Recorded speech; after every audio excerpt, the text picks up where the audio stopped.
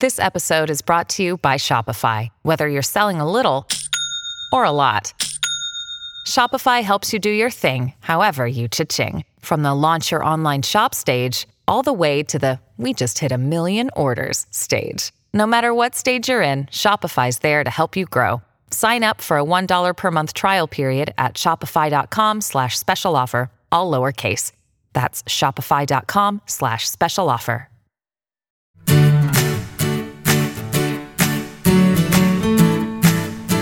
Hey everybody, this is Phil Town. And this is Danielle Town. Welcome to Invested, the podcast where we're learning to invest like the best investors in the world, to do the exact thing that all of the financial services industry says you can't do, which means your financial advisor is going to tell you you can't do this, that if it was this easy to invest well, everybody would be doing it, and every other excuse that everybody gives you to keep you right where you are in your life, unintentionally, with the best intentions, actually. And every excuse that I completely believed until like 3 years ago. So Exactly. You have convinced me. I hate to admit it, but it's true. And it's fascinating. We have more and more financial advisors are coming to the workshop that we do. Oh, really? If only to learn about what their clients are telling them. Like their clients are now starting to go to them who've been listening to this podcast and working on the materials and who have maybe gone to the workshop or they've taken your newsletter or something, and started to really build up their understanding of investing and coming to the conclusion that they could actually get a lot of benefit from this. A lot of clients have gone back to their financial advisors and said, hey, what's the value of these stocks that I own? Tell me what they're worth. That's interesting. Really? Yeah. And the financial advisors are a little bit out to sea because if you've gone to work for JP Morgan or if you've gone to work for Morgan Stanley and you're a financial advisor, you know that your training was about selling, not about figuring out the value of things. For that, you rely on their analyst desk to tell you what to tell your clients to buy. Yeah. And you don't know. I mean, so when your client comes in and says, to be fair hey, to them, like financial advisors, that's not really their job to announce the value of things that people have, that they've steered the clients into various products of. Well, yeah, but I guess certainly isn't their job the way their job is defined. But right. Come on, doesn't the client kind of think that when the sales guy is recommending that you buy this thing, that they sort of know that it's a good deal for you? Yeah. And yet... Wouldn't you think so? Yeah, I do. And yet, also, it's not their job. And there's that disconnect between the expectations of an ignorant client and the expectations of a semi-informed financial advisor who understands the parameters of their job. Like, it's just not set up to actually meet those kinds of questions. Like, what is the value of the stuff you've put me into? Isn't that fascinating, though? Yeah, it's completely fascinating that there's this disconnect between the expectations of a client. In other words, if you were to go to a real estate agent and say, should I buy this house? I can tell you that the real estate agents have a pretty good idea of what things are selling for. Absolutely.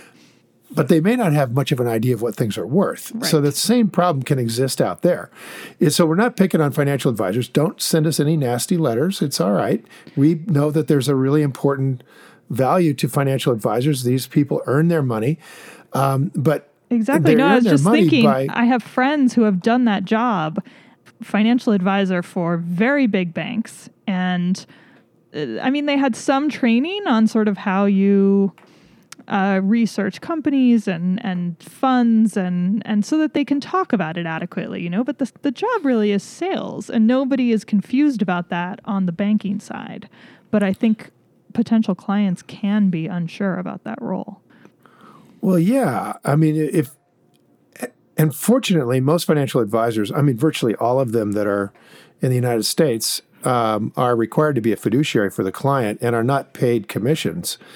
Yeah, and so they are doing their best because they're going True. to make more money if you make more money because True. they're taking a percentage of your assets under management. And they do. I think financial advisors do a very, very good job in the complex world of wealth management. That's very complex. I do we're too. talking trusts, we're talking Yeah. insurance, we're talking annuities, we're talking Complex all sorts estate of planning. Absolutely. complex investments are, you really have to, you just really have to know your stuff. But that doesn't mean that part of what you know is necessarily the value of the stocks you're buying. And in fairness, almost everything else that they're going to advise you to get involved in if you have a lot of money, they don't have to know the value of it because it's self-evident. In other words, the bonds that you buy produce a certain return for a certain amount of time, and they have a certain level of risk. And the annuities have a certain level of risk and a certain level of return, and they're very stable. And so, all of those kinds of things are relatively straightforward for an advisor. But what is not straightforward is the stock market. And so advisors are clinging to the notion, almost with a bit of desperation, that stock prices are the same as stock values because that totally gets them off the hook. If somebody says, what's the value of this, Boeing stock that I own, the advisor can point to the stock price and say, it's that. Well, or they can say that's a concept that doesn't really have a lot of applicability to our current situation, and the stock price is that. I'm not it's not necessarily that they believe that the value is the price, but they can just say that's a bit more complicated than we're going to get into, and the price is right here, and that's what I can tell you. And they'll also say something very intelligent and correct if they've got the right companies. And that is, look, we're in it for the long haul. All right, Danielle, and these are great companies. Boeing's a great company, and it's been around forever, and it's going to be around forever. And if the price is a little off right now, that's all right. In the long run, it won't matter that much. And that's actually reasonable, right? Yeah. For a person that's going to have broad diversification, what you'd like to do is broad diversification means you have dozens, if not hundreds of stocks in your portfolio, or you're broadly diversified across indexes, which takes the advisor off the hook completely. And they don't have, you can't even ask the question to that advisor because it's a nonsense question. You might ask, well, is the stock market going to drop? And should I be in here for another 40% drop?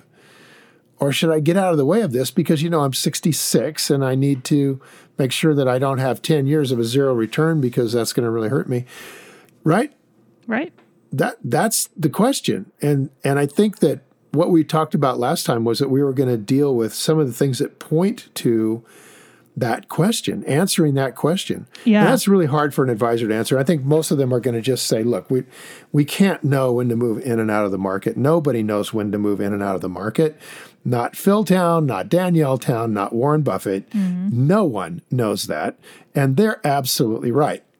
So we're not knocking financial advisors per se. What we're saying is that if it's the case, as Warren Buffett has believed and taught for 50 years, if it's the case that the stock market can vastly misprice assets, can give you stocks at a way too high a price to pay, and can present you stocks at way on sale prices that you could steal, then does it make sense to just assume that everything's fine all the time?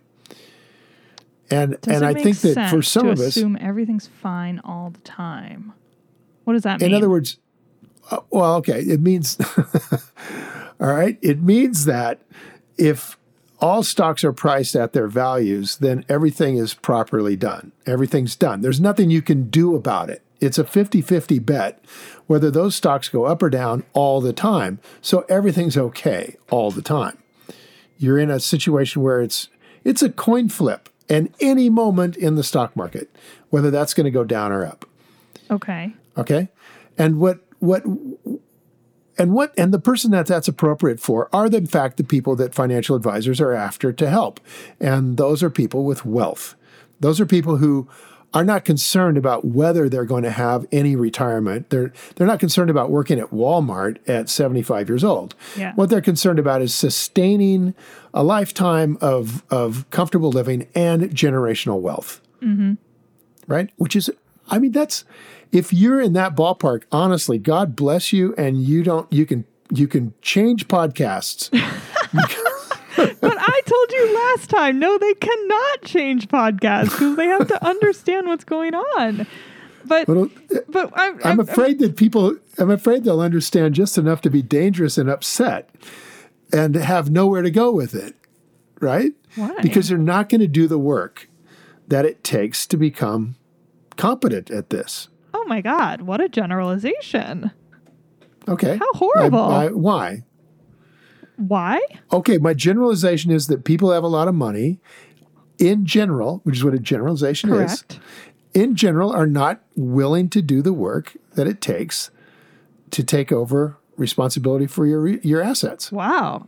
Maybe we know different people who are wealthy, but the people who are wealthy I know tend to take it extremely seriously that they are the stewards of their family capital, and to be the one who would break the chain and lose the money because of not understanding what's going on and what they're doing is just like the worst thing they can imagine. So, well, I think that's a different person, honestly. And well, it's not a different person. It's a different approach to understanding what's going on.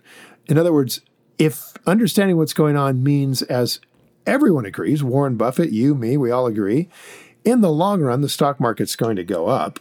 And in the long run, just putting your money in an index is going to be perfectly acceptable to a wealthy client.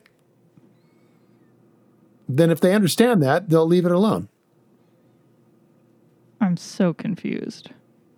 I mean, are you saying that you've got friends out there who are wealthy who are thinking about pulling their money out of the stock market? Of course. They're thinking about all of it all the time. They're managing their money actively. They have multiple advisors. They are debating who's right about which advice. They're choosing funds. They're actively managing their own money. Yes. Wow. So they actually may have advisors who are saying, yeah, let's yank your money out of the market now. Probably. A lot of people are saying that, so I would not be surprised. Oh man, I'd be so surprised.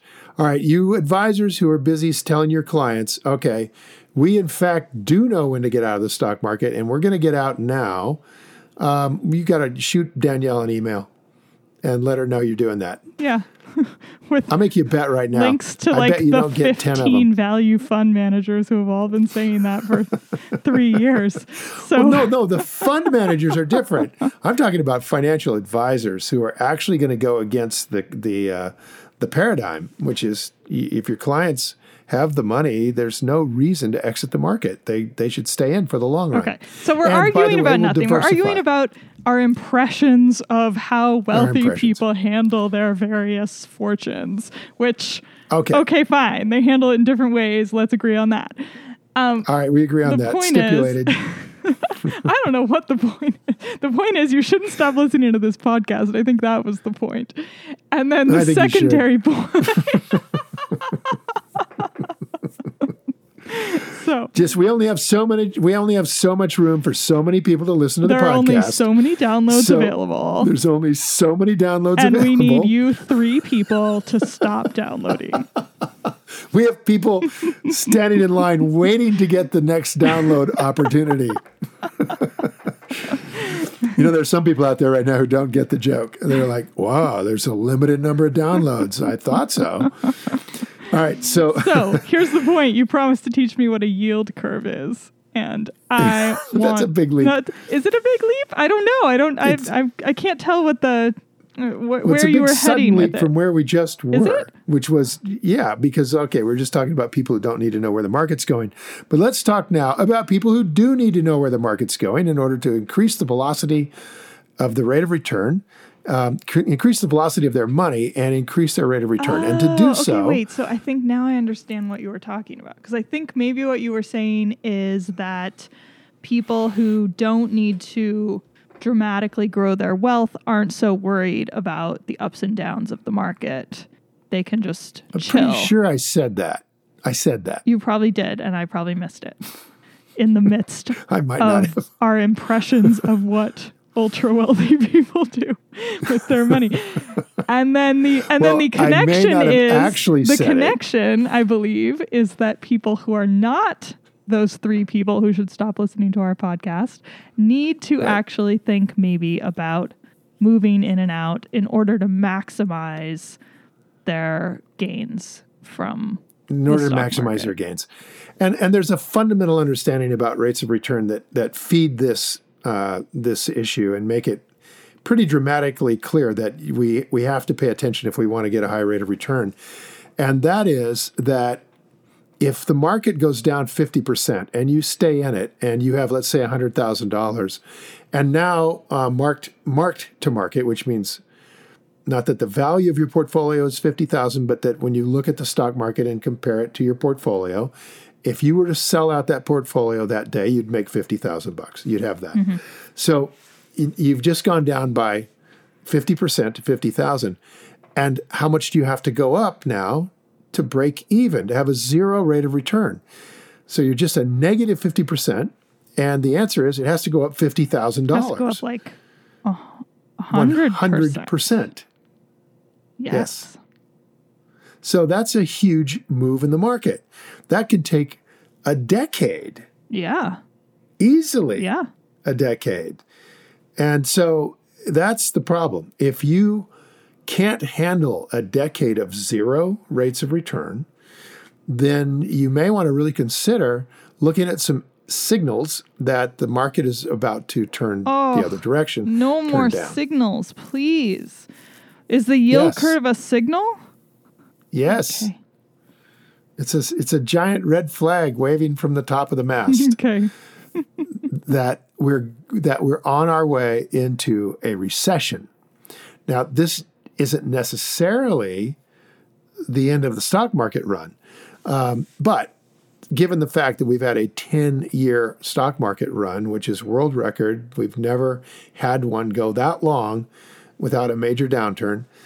We're way overdue for a major downturn. And I think if we start into a recession, a couple of things will feed this downturn dramatically. And the first one is that today we have a huge percentage of the stock market, something like 30% of the stock market is actually not invested in individual stocks. It's invested in indexes. We've talked about this before, and the worry that many investors have about the effects of so many people owning indexes versus the underlying companies, the underlying stocks. Right. The difference between owning an index and a stock is that you're not discovering price. There's no price discovery process. You're just owning it. Whatever it is, it doesn't matter what the actual value is or the price or anything else. You're just buying the index. And as a result, when the index is going up, it feeds itself. Oh, it's going up, so we buy more. But when the index is going down, it eats itself and you go down fast. So that's because when you buy an index, I always have to go through this process in my mind. There's no imaginary thing that you buy. It's a fund that is formed that tracks the companies that are in the index. So the index is something that people put together. It's like a list of companies essentially. And then these index tracking funds are formed with the companies in that index. Correct? Right. But it doesn't just track them. It actually buys them. Right. Sorry. Yes. Good point. Right? In order to track them. And so when the index is going up and people are putting money into it, then the index itself is forcing the market Yes. up. It's a self-fulfilling prophecy. by buying the S&P index fund that you can go to your brokerage and purchase a share of, that fund then automatically buys more of those companies that are in that fund. So your purchase of the index fund then creates purchases of the underlying companies, which makes those prices then go higher. Exactly.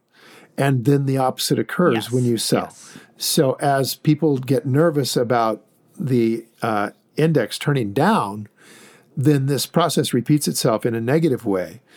And the problem is that the rule that the stock market goes up like going up a staircase, walking upstairs, and that when it comes down, it's like stepping into the elevator shaft. I've never heard that before. It goes up like a staircase and down like stepping into the elevator shaft. That's crazy. Exactly. Or like stepping out the window. And that happens because fear is a much stronger driver to people's money than greed. So people will put their money in gradually, but they take it out all at once. And when that happens, the index has to sell all of those stocks that comprise the index, regardless of what they're worth, regardless of their price. So bam, down they come, which exacerbates the fear. And that fear then spirals on itself relatively quickly. And it exacerbates the price drop. It exacerbates the price drop and exacerbates so that's what everybody's worried about, that it's going to create a drop that's what everybody's like worried we've about. never There's seen nobody before, because we've never had all of these index funds before. Exactly.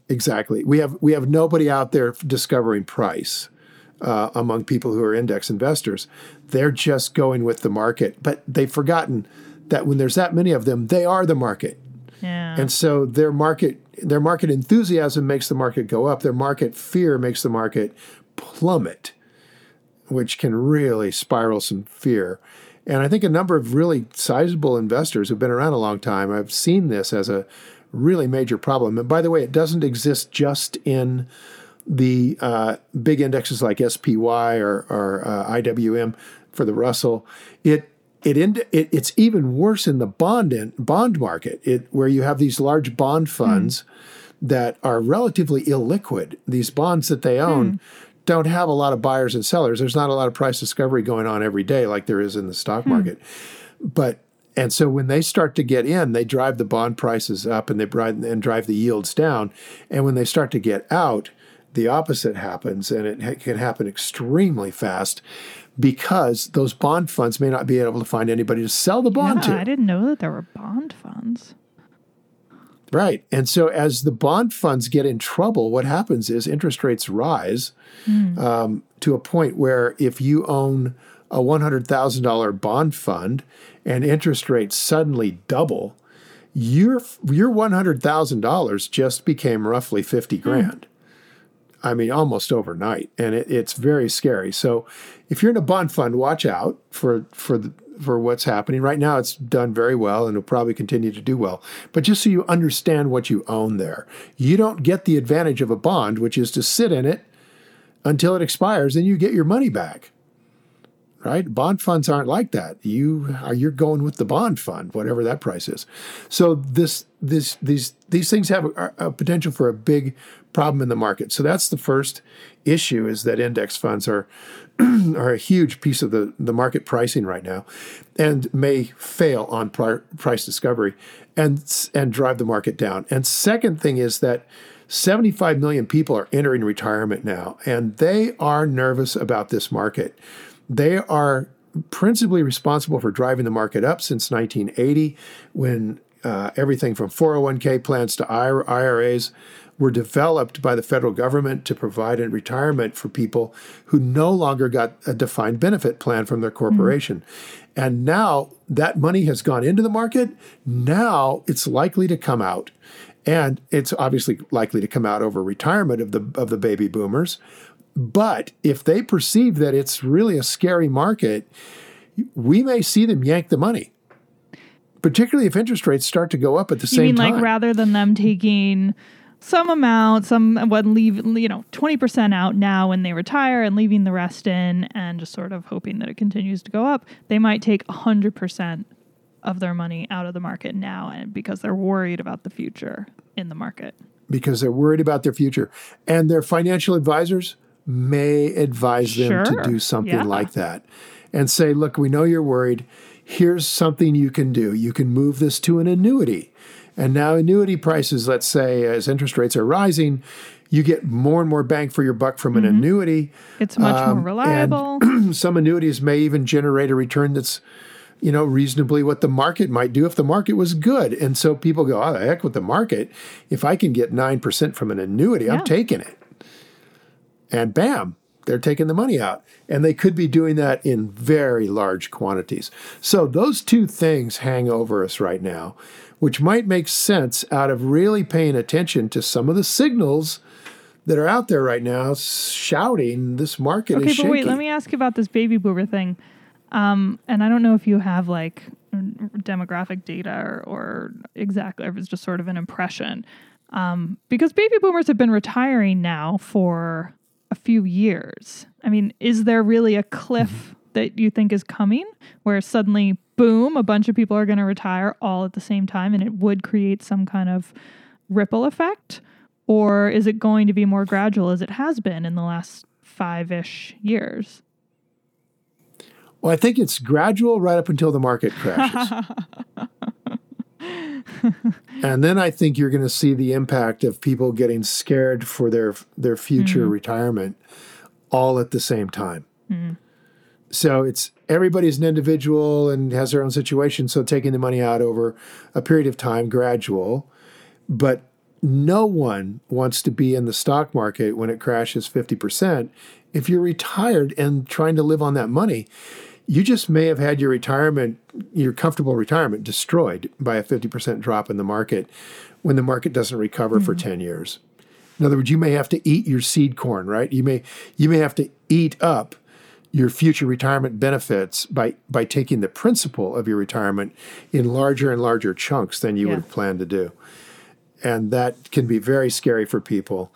By the way, on that note, there is an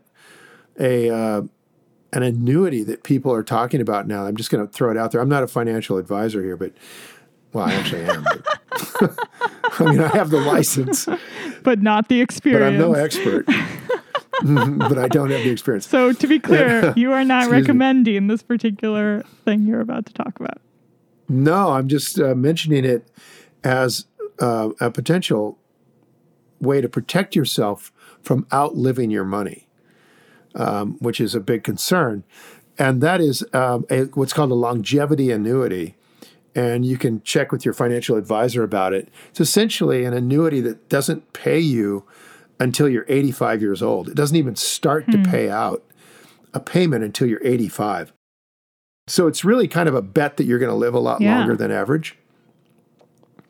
But if you do, it's going to provide you an additional amount of money to Social Security. And that may be worth looking into. It may not cost a lot right now because they're assuming that a lot of people are not going to actually make it to the 85, and that's how they finance it. Exactly. So they don't have to charge you a lot for the annuity because most of the people who buy one, it's never going to pay off for them. Right? It's only for those rare people who are going to outlive their actuarial table, I guess. And so it might not cost a lot of money to get one that will pay you, a double your Social Security amount of money, right? Another couple $1,000 a month. Might not cost a lot right now because they can afford to take in a reasonably small amount of money and then pay off a big pile to the people who live longer, who live too long. From the insurance company's point of view. Well, maybe we should shift our yield curve discussion to the next one. No, yield curve's easy. Okay, and it's yield curve is simply the tip. Let's start with the basic yield, the basic way yields work. If I give you my money and you borrow it for a period of time, the longer you hold it, the more I'm likely to want in terms of an interest rate. Because I run into more risk that you'll never pay me back. Okay, so I want to get a higher rate of return. So typically in the government treasuries, which work that same way, also because interest or inflation may change down or up. If it changes upward over the long period of time I'm lending you this money, then I'm going to wish I hadn't lent it to you for so long. Because if I hadn't, I'd be able to lend it out now at this much higher interest rate.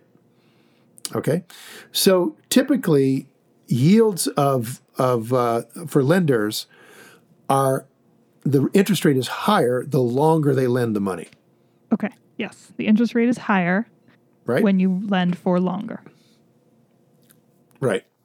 Okay, so the government treasuries work that same way.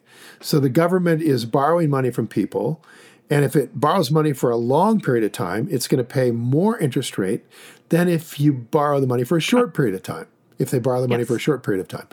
And so the 10-year treasury is considered a long period of time, the 10-year treasury bill.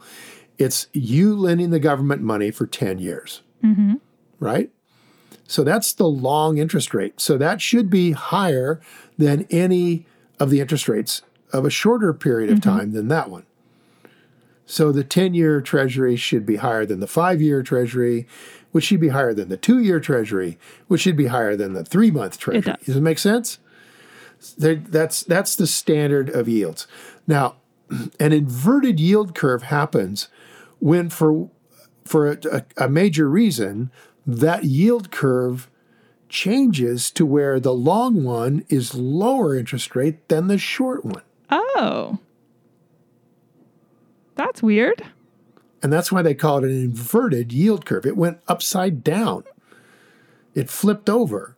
The normal relationship between long-term interest rates and short-term interest rates is that longer are higher. Longer are a bigger number. So right now, if we have a long interest rate, which is the 10-year treasury, it's currently today at 2.434%. Okay. So if we didn't have a problem going on out there, then all the other interest rates below that should be less than that one. Yeah, I'm trying to figure out like the incentives going on here. So it would be a 10-year would become lower because suddenly they want more people to lend money for a longer period of time to the government. The actual opposite of that. Opposite of that. Yeah, yields in bonds. Oh, right, because if it's a lower interest rate, then logical. That's less desirable. Yeah, I always get that wrong. So They want they want less people to lend money in a long-term way. Well, it's not so much what they want as what the market's willing to do. I'm just saying it in a very or what the market's trying to do. So the Treasury could want everybody to lend them money at 0.1% for the next 50 years. That's what they would want, right? Because they don't want to pay a high interest rate. It costs the American public a lot of money to pay interest rates. But what they want is irrelevant. It's what the market will do. And the market for U.S. Treasury bills is international. It's international. And so there's an interesting problem going on here. If the U.S. 10-year Treasury bill is 2.48%, and these other things should be lower than that, why would it change? Why would anybody want to get a higher rate of return for a 3-month Treasury bill than for a 10-year So it must mean Treasury that bill? Okay, go ahead. And the answer is pretty simple. If you think that interest rates are going down over the long term, then getting a 2.48% return would be a really cool thing to get. If you think that, a few years from now, there'll be 2.2% or 2.1% or 2%. In other words, if you think that the world is awash in money looking for a place to put it, and that there's no place to put it, so people are going to lend it to the federal government, and there's more money than the federal government needs, then interest rates are going down. All right? Interest rates are going down. And the weird thing about this is that it happens like that when typically when the federal government has really juiced up the economy. They've pumped money into the economy in the form of low interest rates. They've gotten more people working. They're cranking. The economy is cranking. It's getting overheated. Everything's going really, really great. and the Federal Reserve gets nervous and says, "Oh my gosh, we're overheating and inflation's going to wreck our economy. So let's raise interest rates." Okay. Okay. So they try to raise interest rates. They start to try to raise up the interest rates. And in this case, it's exactly what they were doing. They're trying to raise the interest rates, and more money comes flowing in than they ever thought possible. Okay. And what happens is it's just an auction. The Federal Reserve can say whatever it wants to say in terms of what it's going to lend things at, but the auction is where it's determined. And if a ton of money comes flying in and says, "Hey, we'll take that interest rate," then they're going to lower the interest rate. So that's what I was about to say, is it means the demand is high, so they're lowering the rate because there's such demand. And so they don't have to pay as high interest. But what you said before and the demand that is high was because exactly. Demand is high because there's this opinion out there that interest rates will be higher in the future, lower in the future. Lower in the future, right? Now, if interest rates are going to be lower in the future, and that's what I want, is a long-term rate. The money might be chasing the 10-year Treasury, and the 3-month Treasury doesn't have anybody wanting to get it because it's not long enough. Mm-hmm.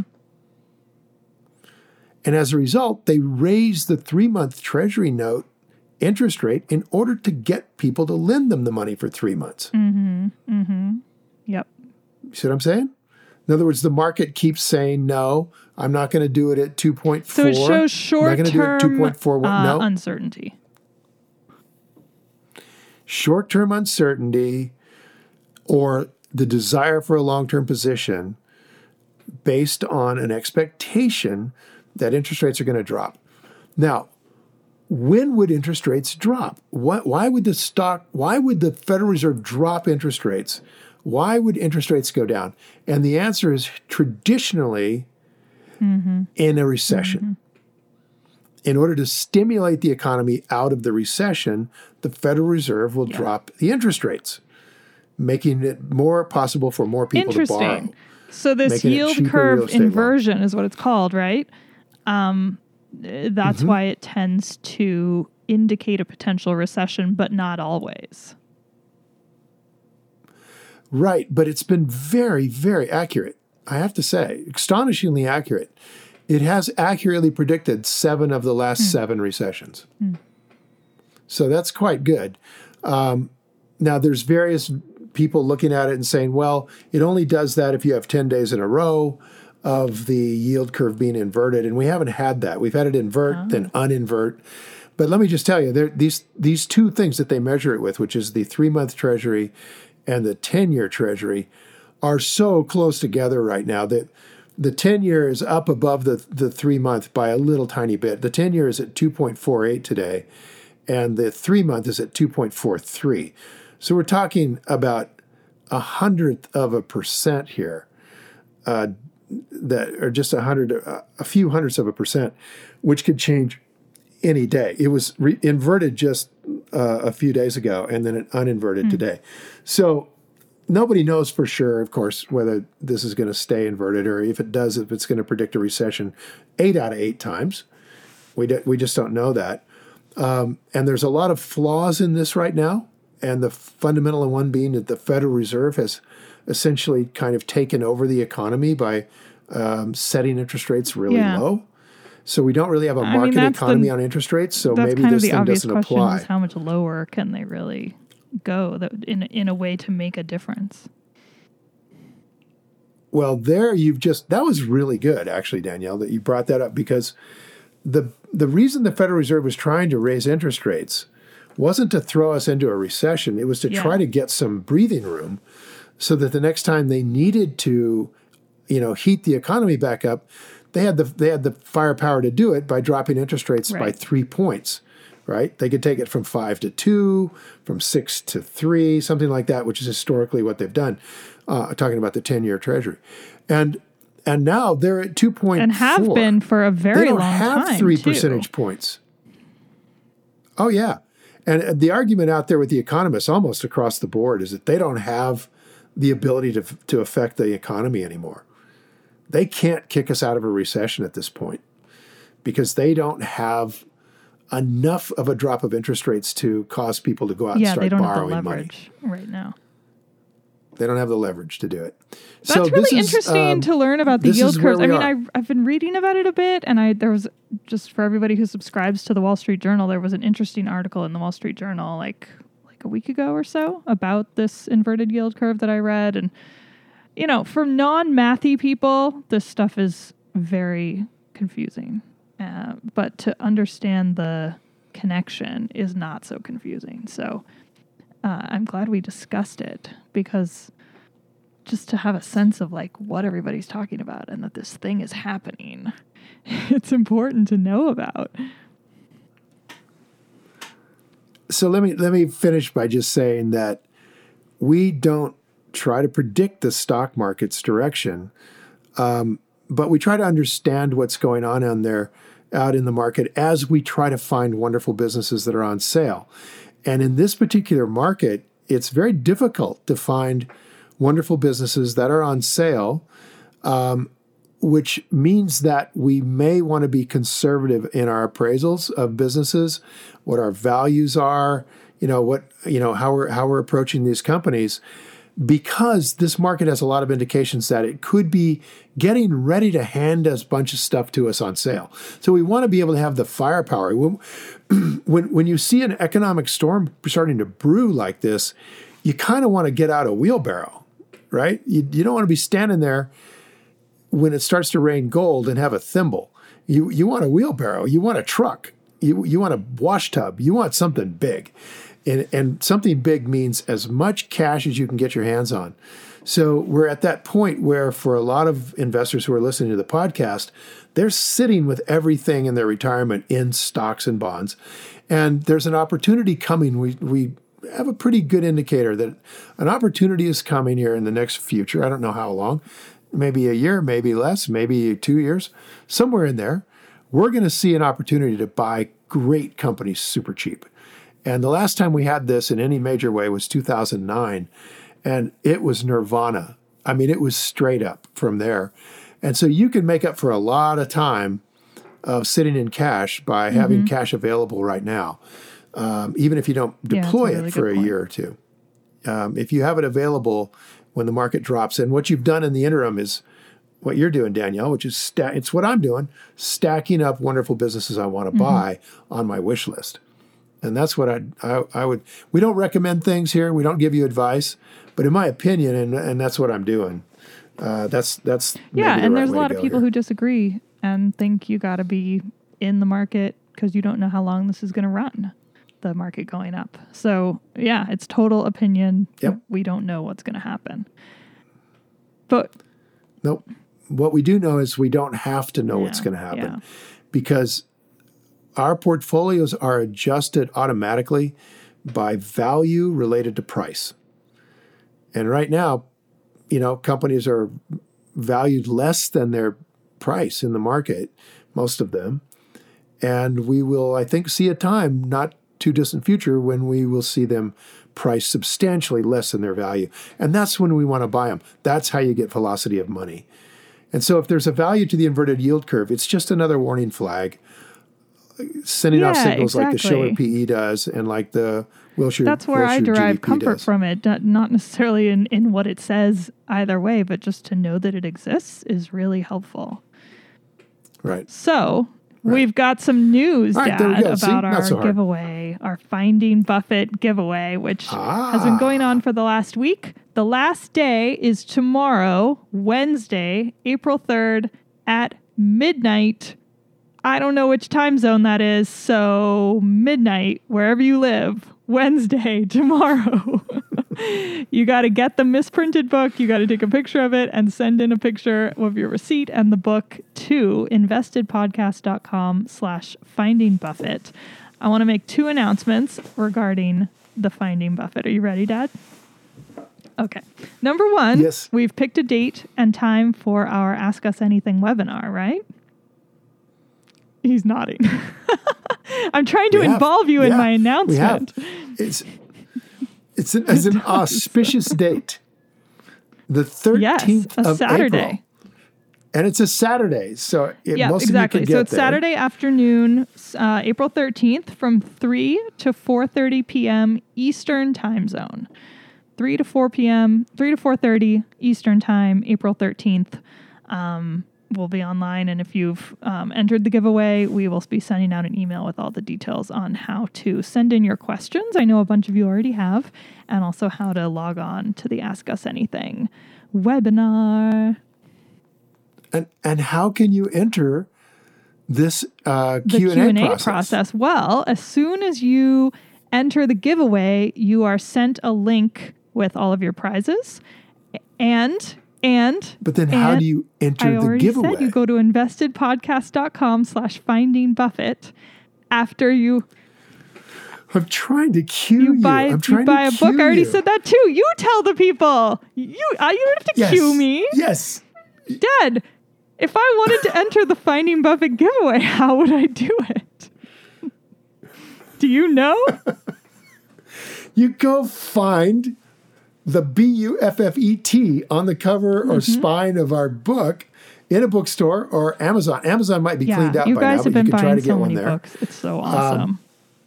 They've been buying hundreds and hundreds of these things, but they are out on bookstores all over the country. You just got to go find it.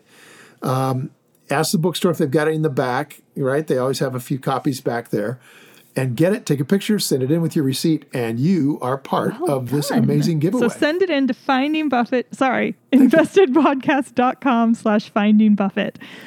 And as I was saying, you'll get an email with your prizes. And then you will also, I believe on that email, there's a link to where you can go to an Excel spreadsheet and you can just write in your questions right there. But there will also be more emails with those details coming to you if you have already gotten into the giveaway. And then the other thing I wanted to say is we're so excited because I mentioned last time that we were working on a donation of these misprinted books, and I can now confirm that we are going to donate them. And it's just, I feel really good about doing something with these books that can help other people. So we're so excited to be donating these misprinted books to one of Mr. Buffett's favorite charities, which is called Girls Inc.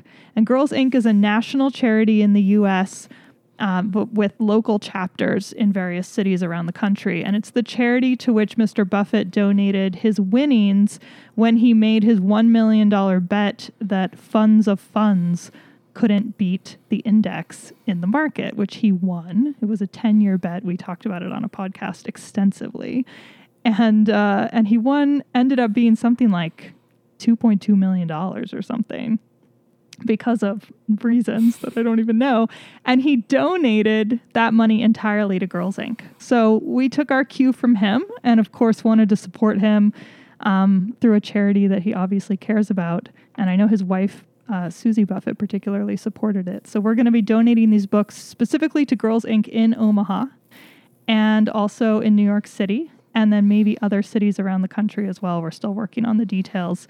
Girls Inc. is passionate about promoting financial literacy for girls, and they're actually partnered with JP Morgan to do so and to provide more education around financial literacy. And obviously we are incredibly passionate about that. So this is a wonderful use of these books to support girls learning about finance and the markets, and we're just thrilled to be able to do this.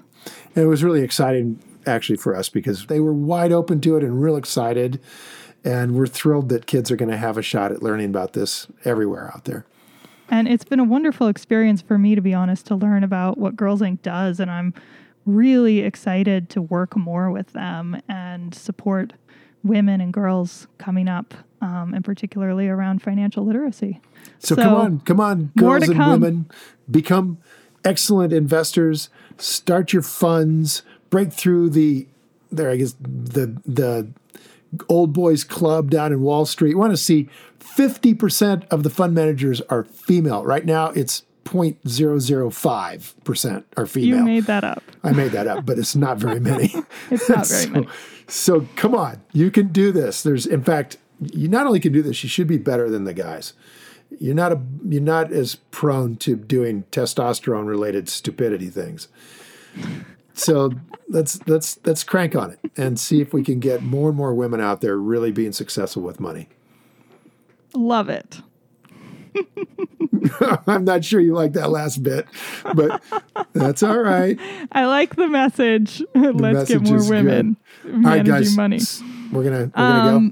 Cool. All right. Thank you so much for joining Finding Buffett, everybody. And I think I said about 1 million times the website, investedpodcast.com/Finding Buffett. It ends tomorrow night, Wednesday. And thank you to everybody who's bought books. And there are a lot of you. We really appreciate it. Don't forget, you guys, next week is going to be our interview with Jacob Taylor, who's the author of Rebel Allocator, which is an excellent book. Very deep into the details of how to understand companies, but written in the form of a fiction book.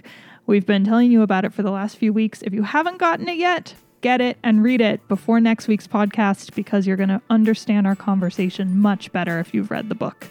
So enjoy, and we will be back in 2 weeks after that one plays with more. All right. Thanks, everybody. Time to go play. Bye. Hi, guys. Thanks for listening to Invested.